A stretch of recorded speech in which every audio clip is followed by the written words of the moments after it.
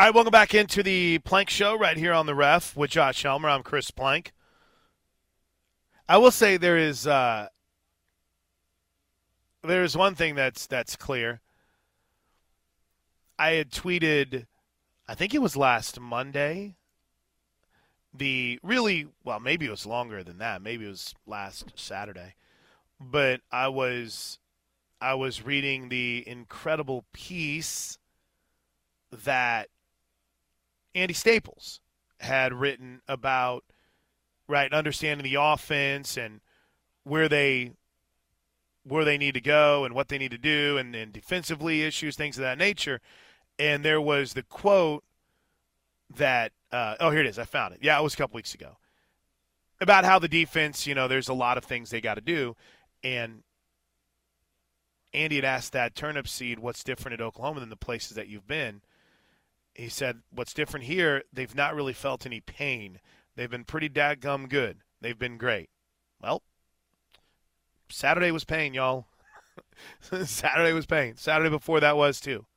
So we felt some. It's still a true statement. He's a bazillion % right. Dude, I was thinking about this a lot. And we're not going to spend – listen, there's other things to get to, but obviously this is a major story for what this station is all about. And it's not going anywhere, even if they win, Josh. Because then what happens, they win a game, it's like, well, where was that?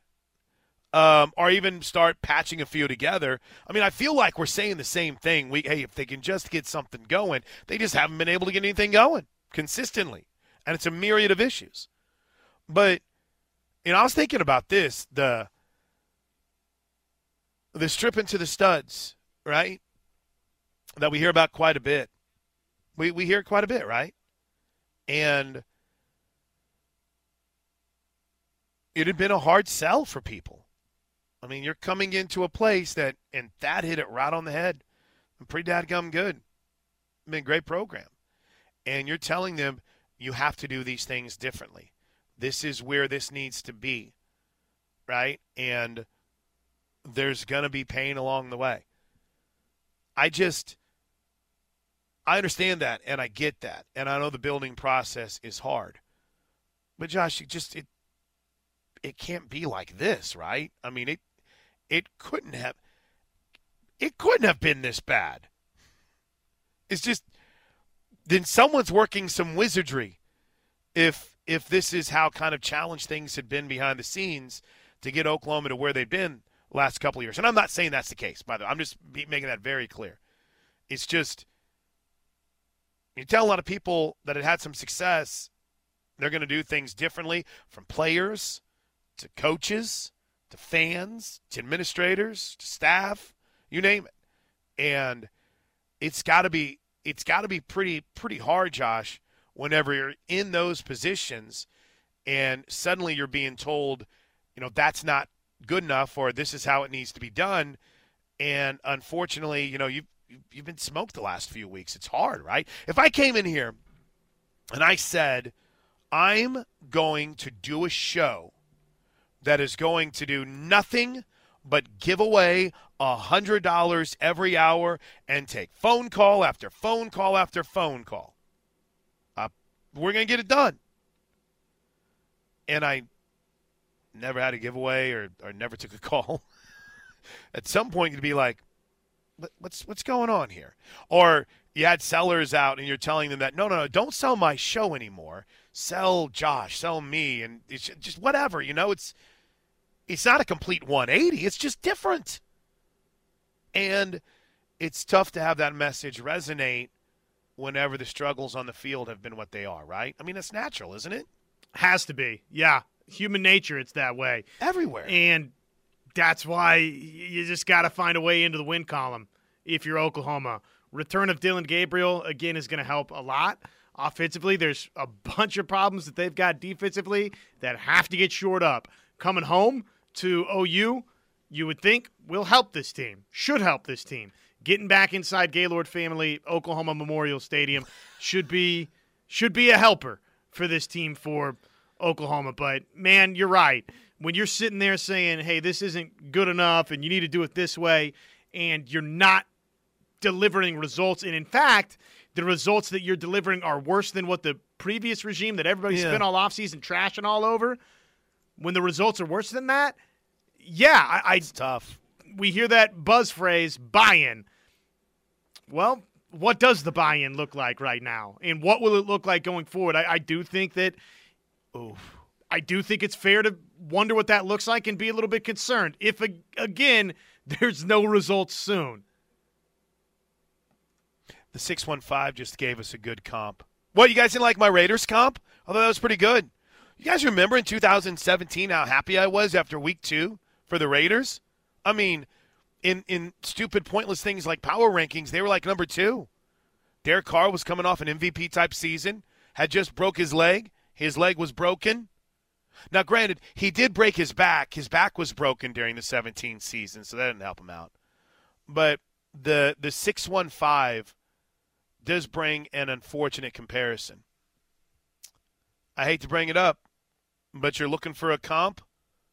How about 1995? OU started 3-0. New head coach. Then went south very quickly. And we finished 2-5-1 in the last 7 games. The good news is BV isn't rolling in hungover like Schnelly was, so there's that. Yeah, that is good. That's a big piece. That's a really interesting comparison, and I'll tell you what, that 4th game in 95, I want to say was the first OU game that I went to.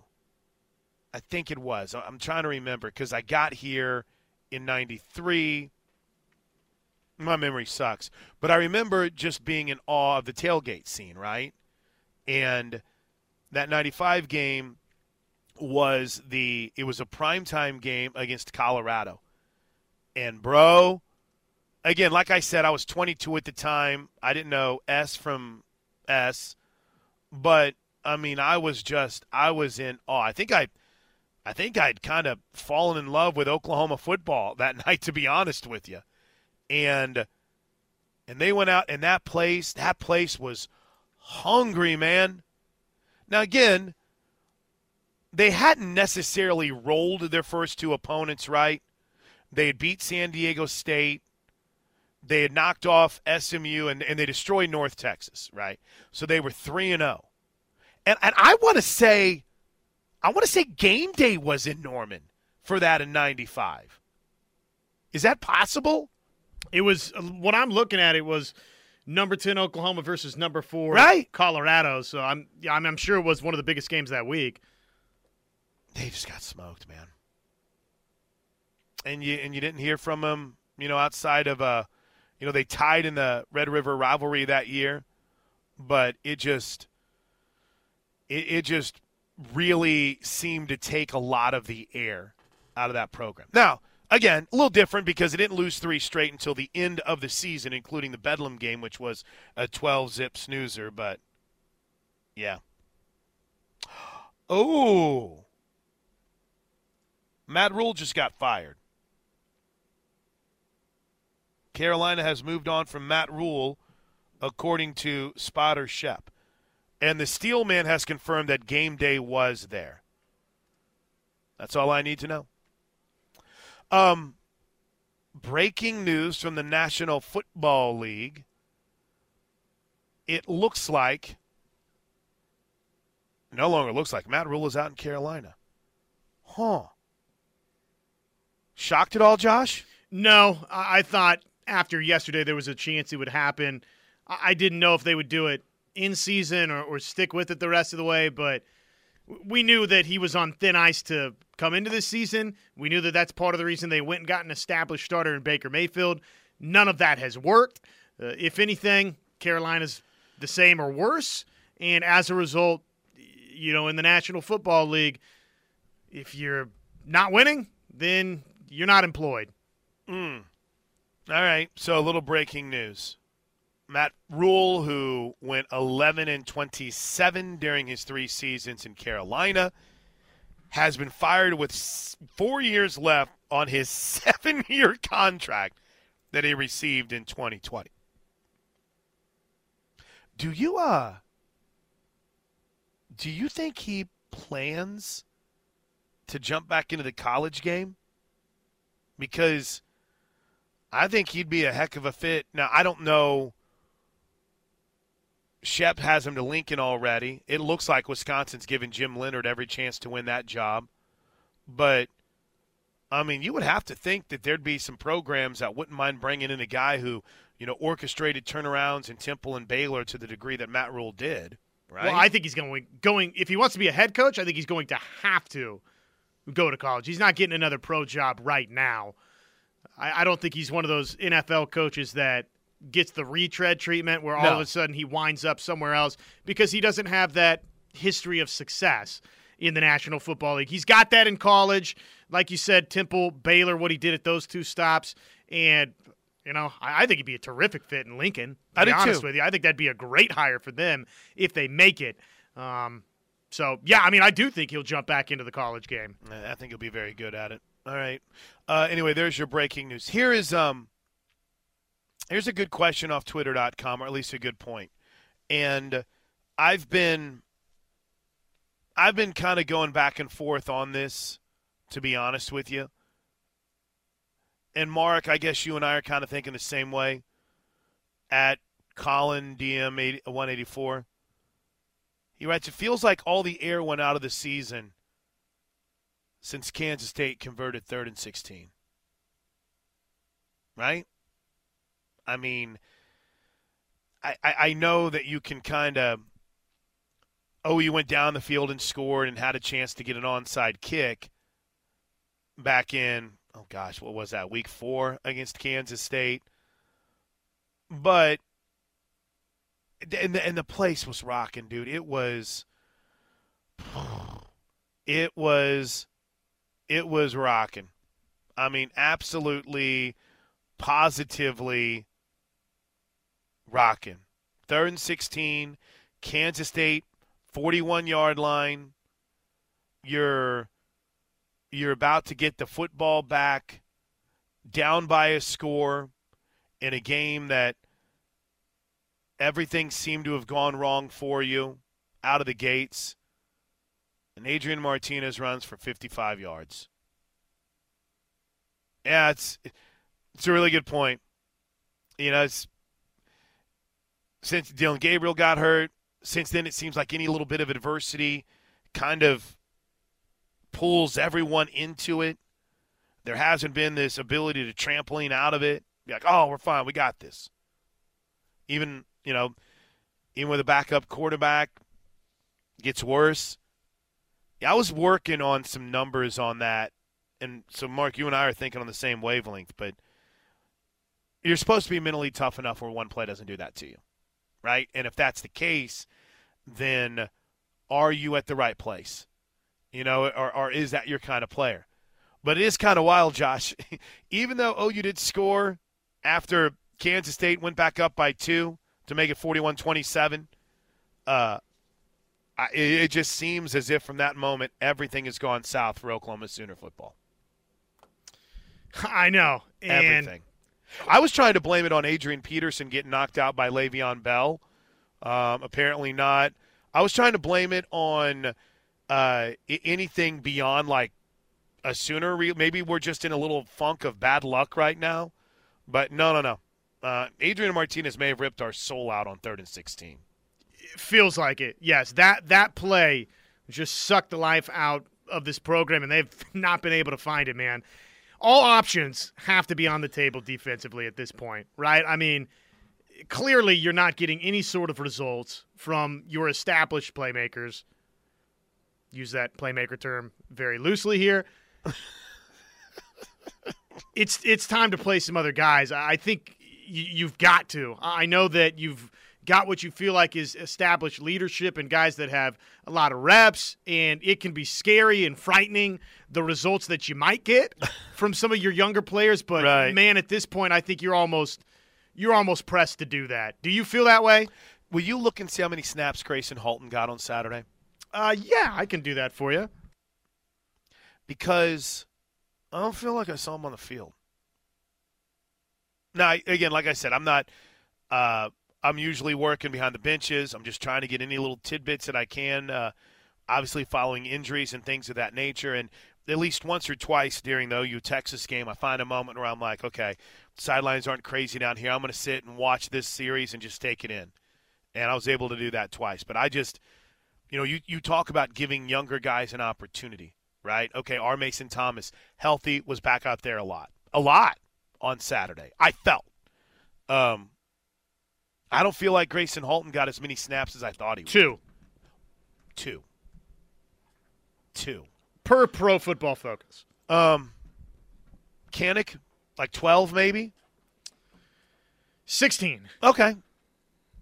I think now is that moment where going forward you start figuring out, all right, you still are coaching to win games. Okay, I know that for some of you it's like the end. And listen, I'm not complaining. I'm not saying anything. I completely and totally understand. But now I feel like, all right, let's make sure, we can get our receivers involved in the game plan, right? But what does Jaden Gibson have? What does if you're looking at the tight end position, which has not been bad, but all right, let's see a little bit of Jace Llewellyn and what he's going to be all about. Let's see more Javante Barnes. And I'm just mentioning offensive guys, and obviously Nick Evers falls into that mix, but the Jacob Sextons, the Jake Taylors on the offensive line. I don't know. We saw Kip Lewis on Saturday. I think he got a couple snaps late in that game. Got 3. So maybe it's a spot for him to where, all right, we've seen what it looks like in the weight room. He's getting where we need him to be. Let's go. I don't think that's going to be the case with Colby McKenzie, but yeah, let's see a little bit more of Kanik and maybe a Kip Lewis, right? The weirdest thing for me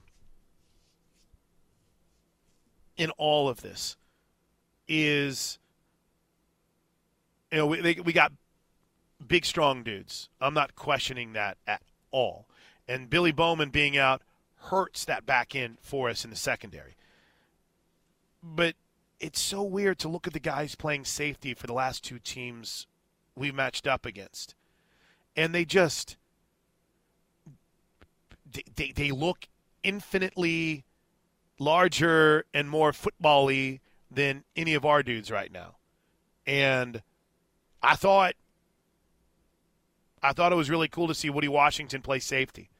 And he was hurt most of the game. And I'm sure there's some things looking back that he did that he needs to improve on. But I thought that was really cool. But why do we have to do that? Why isn't Trey Morrison more of a factor?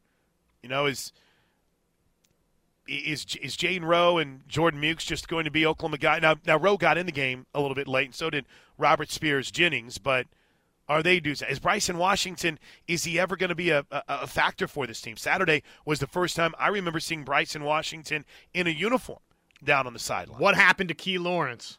Yes. Put him in my spotlight this week. What happened?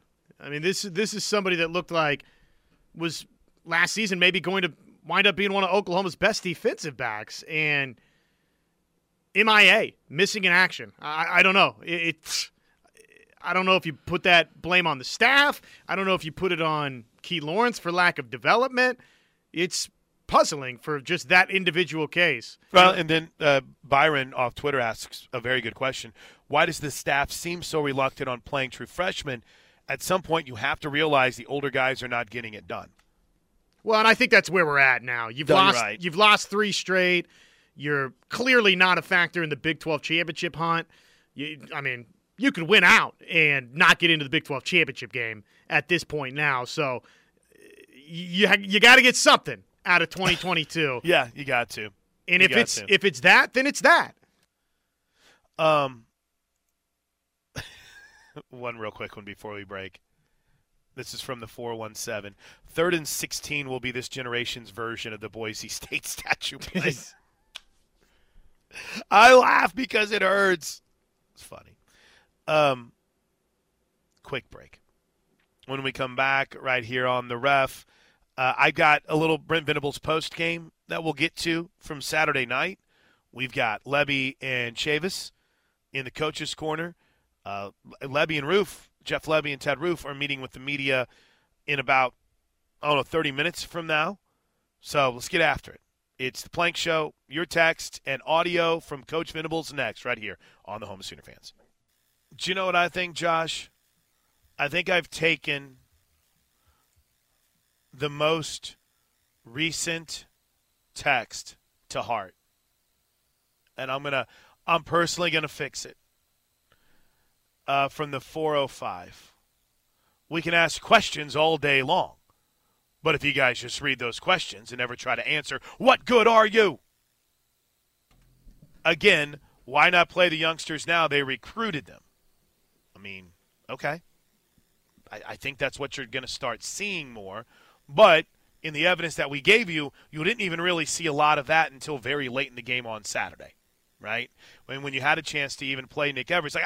One of my storylines I was watching quite a bit, Josh, before we get an update from Coach Venables on Dillon Gabriel and what he said in the postgame yesterday. I was just watching to see if anyone even got up and started warming up or started, potentially preparing themselves as if they were going to come in the game. It never happened. Never happened. So it was Davis Beville or the Willis Cat to get you there. So they had a chance to go young at quarterback, chose not to.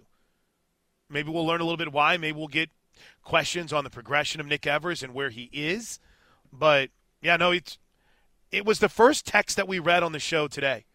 And it's the greatest text that's ever been sent to this program over the last three weeks. If anyone had an answer, they'd fix it. Nobody knows what the hell's going on. And that's the most frustrating part of all of this. You can't point to one or two things. Josh, it's like this avalanche of mistakes. Yeah, it's a wildfire. Right. Try and contain it in one spot, and guess what? Flames are torching somewhere else. So there's a lot of problems with this Oklahoma football team right now, which is, of course, the mark of a bad football team. So they've got to get things ironed down on how can we be better defensively. And, to me, if you're asking, okay, well, what are the answers? Well, step one is get out of this 3-down lineman thing. What is going on with that? It clearly isn't working. So why keep banging your head against the wall trying to do that? It makes no sense. And it looked like when they did use a little bit more true four-man fronts, that they had some success. So when we asked Todd Bates about it last Monday, what'd he tell us? We're always going to be multiple in everything that we do.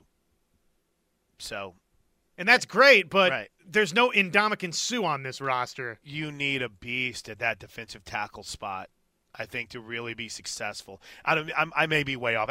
Teddy might be able to go, and will, I'm sure, go more in depth. But if you don't have, Josh, Dontari Poe, trying to think of great nose tackles. You mentioned Ndamukong Suh, Gerald McCoy. You don't have that. You don't have that beast. It's hard to do what you want to do. And by the way, Clemson had those dudes. Yeah, right. They did. They're all playing in the NFL right now. So maybe it's just a matter of time of getting them, or in developing the guys that are. I don't know. Here's the thing that's, if you just want to talk about that defensive tackle spot real quick, the most frustrating part in all of it is that, you're coming in. All right, this, for those that say, I want answers. Why isn't this? What's going on here? Let me try to give you one, and you decide if it's sunshine pumping or blowing smoke up your backside. Okay, I think that's who was that? Was that Atlanta Sooner that had made that analogy earlier?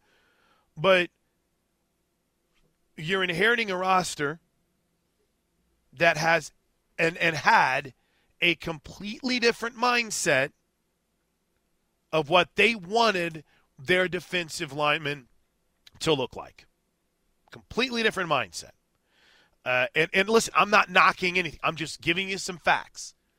Alex Grinch, in what he wanted and what he demanded of his defensive line, he didn't want the big old nose tackle and Cody's. Who was the big Sean Cody? Was it Sean Cody? No, it wasn't Sean Cody. who is a former Alabama Crimson Tide guy that played at Baltimore and was just, plug the middle, right? He didn't want that. He wanted svelte, athletic. He wanted speed D. Jamar Cain, when he was talking about his edge rushers, said, I want a power forward. I want a power forward, man. I want that bend, and that's their mindset. So fast forward, you then bring in a group that hits the portal and tries to find guys to help fit that mold that hasn't really been the goal here over the last, 4 years. Sure, and that's a fair point. No doubt it is. So again, I want to make this clear. I'm not making excuses because they brought in Jonah Laulu, who I think looks like he might be playing edge a little bit more. You bring Jeffrey Johnson in, who's over 300 pounds, to try to plug that interior a bit, right? But it's just, Josh Ellison gets up over 300 pounds, right? Isaiah Coe has flashes.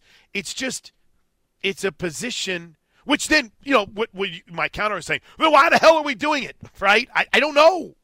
But I do know that from the personnel that was here, it's not necessarily in line, the defensive tackle-wise specifically, with what would work in the defense we're running. So I think that isn't too sunshine pumpy. That's not too overly positive. That's still pointing out where there would be problems, and it leaves you with a way to complain, because then you could counter by saying, well, then why are we still doing it? Don't know.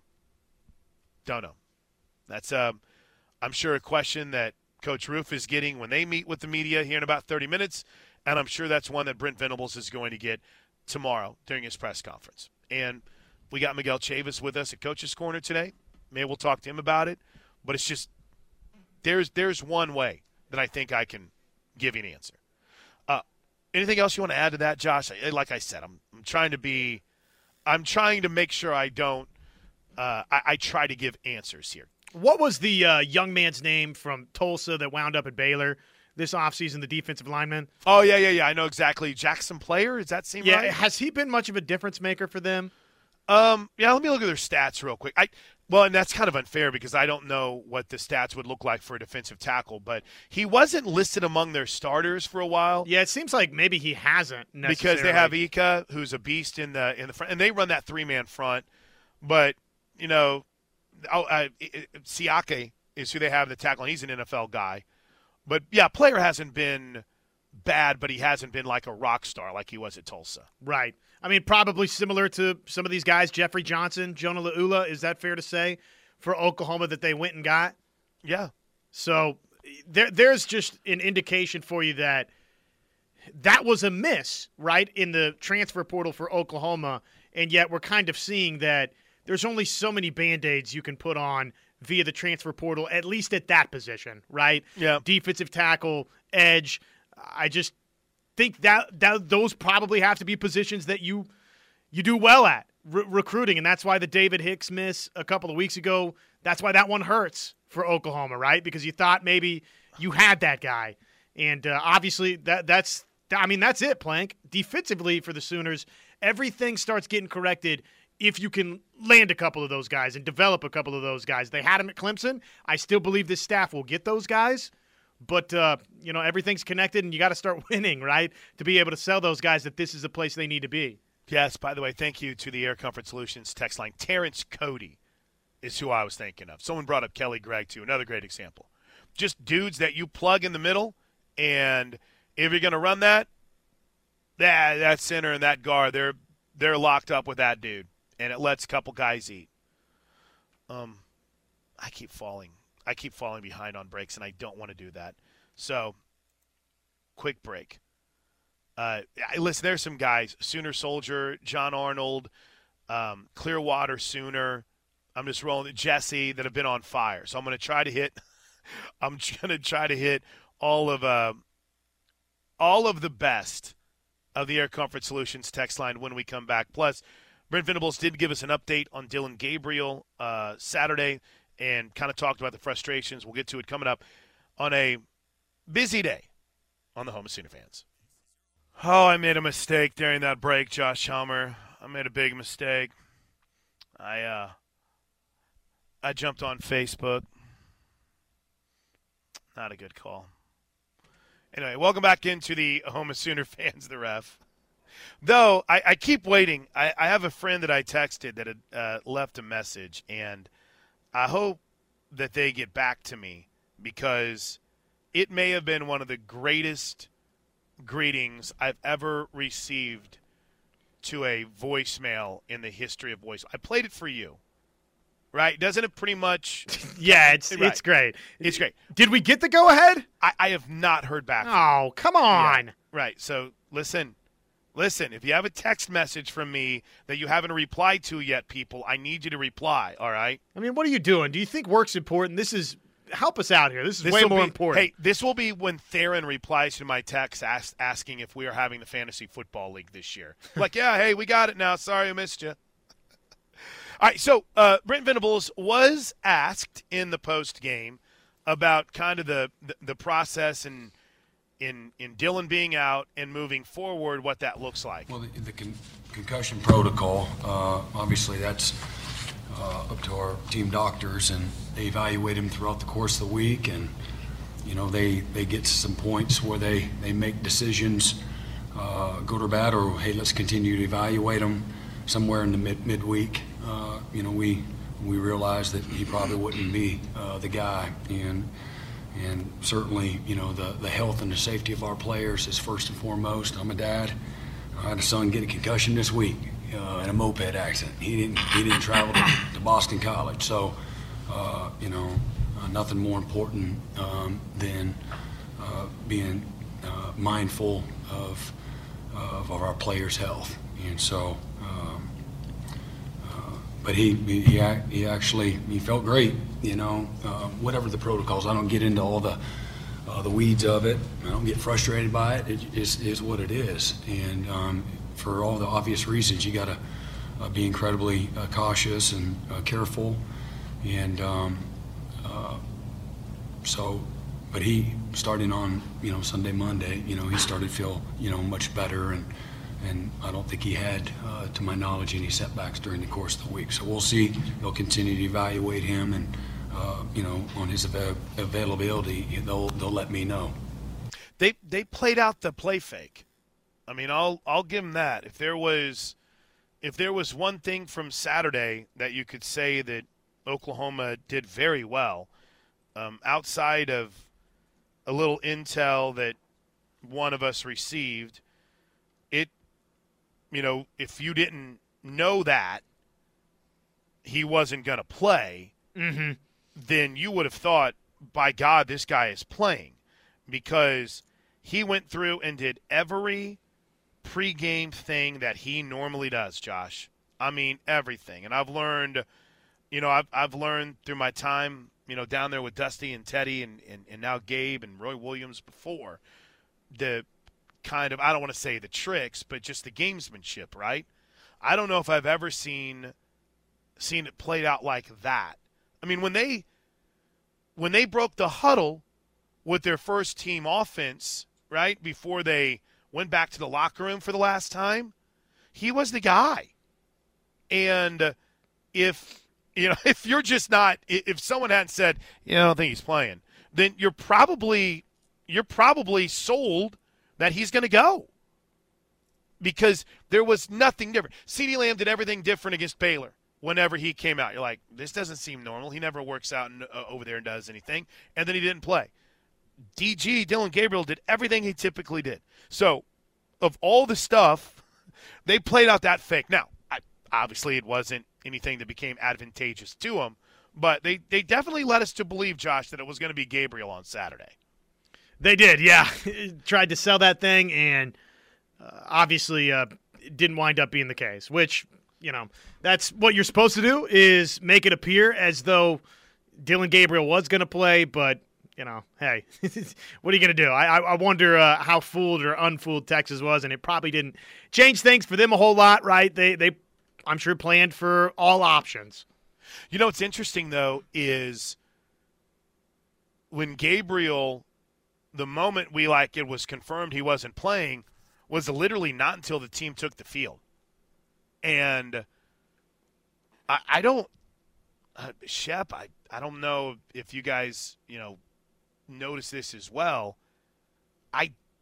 He was down there a lot in the first half. I don't remember seeing him much in the second half. Just down there amongst the quarterbacks. He was there early, and I don't know if they, if he went, and I don't think he would sit in the stands or if he watched from the locker room or what. And there's not a lot of, it's not like necessarily a rockin' locker room or anything, but I think that's going to be the biggest question among the many questions this week, and that is the health of Dillon Gabriel and whether or not he'll be ready to go 11 a.m. Saturday against Kansas. Can we kick around the comments from Brent Venables that I think you touched on this briefly earlier or alluded to it or mentioned it, the working the team too hard or the team being tired. Can we broach that next? Let's do it. What a tease. It's the Plank Show on the road at OU for a Monday edition on the home of Sooner fans. So, in lieu of our top 5 stories of the day, every Monday we kind of do our top 5 things from the weekend.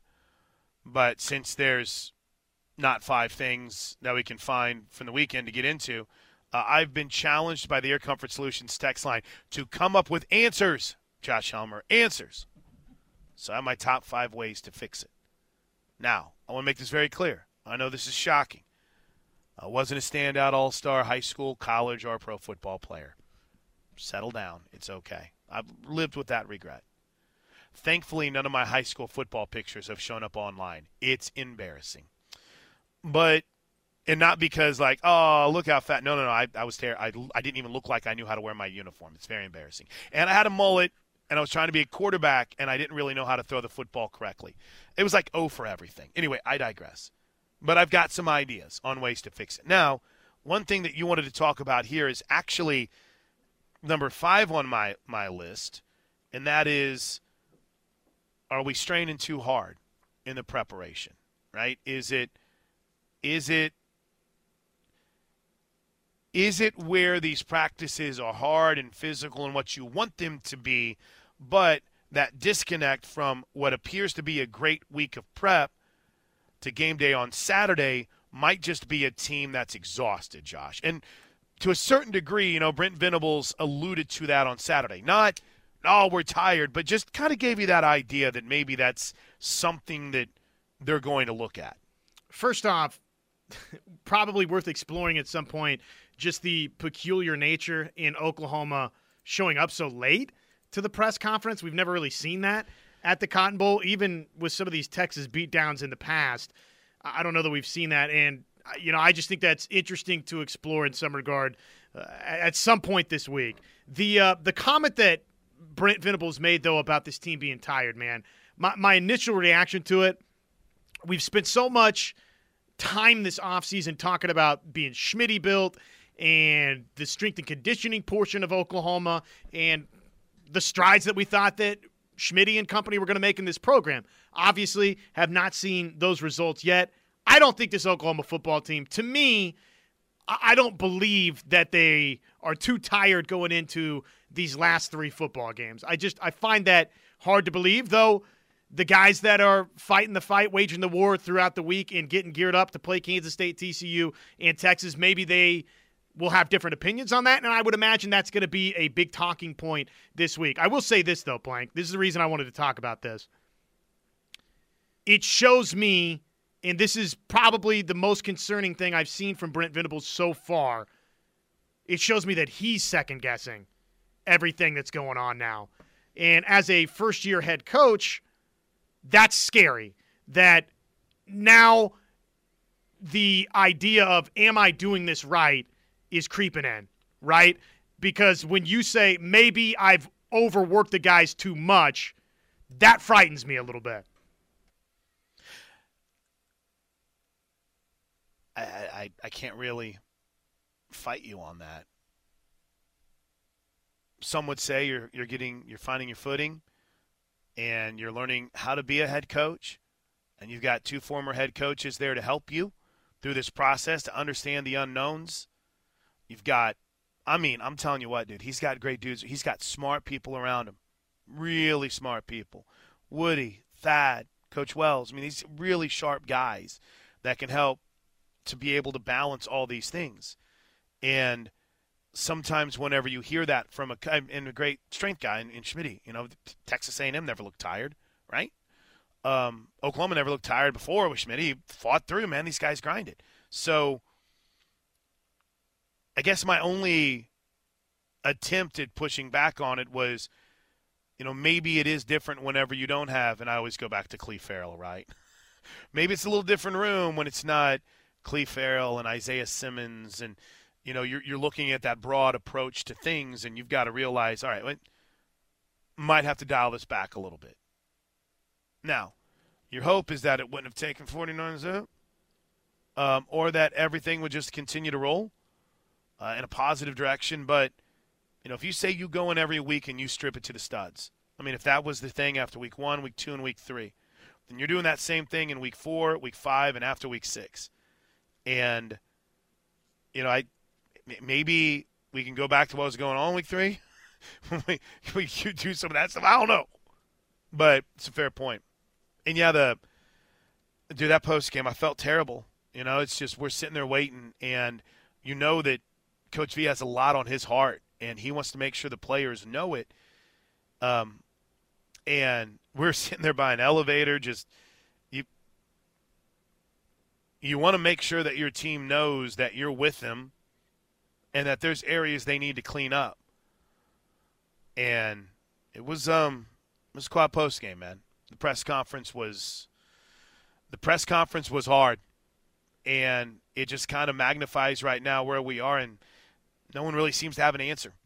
See if they can't figure it out going forward. We're going to talk to Miguel Chavis here in a bit, Jeff Lebby here in a bit. You're going to hear from Lebs and Ted Roof and their pressers, plus we got our top 5 ways to fix it next right here on The Ref.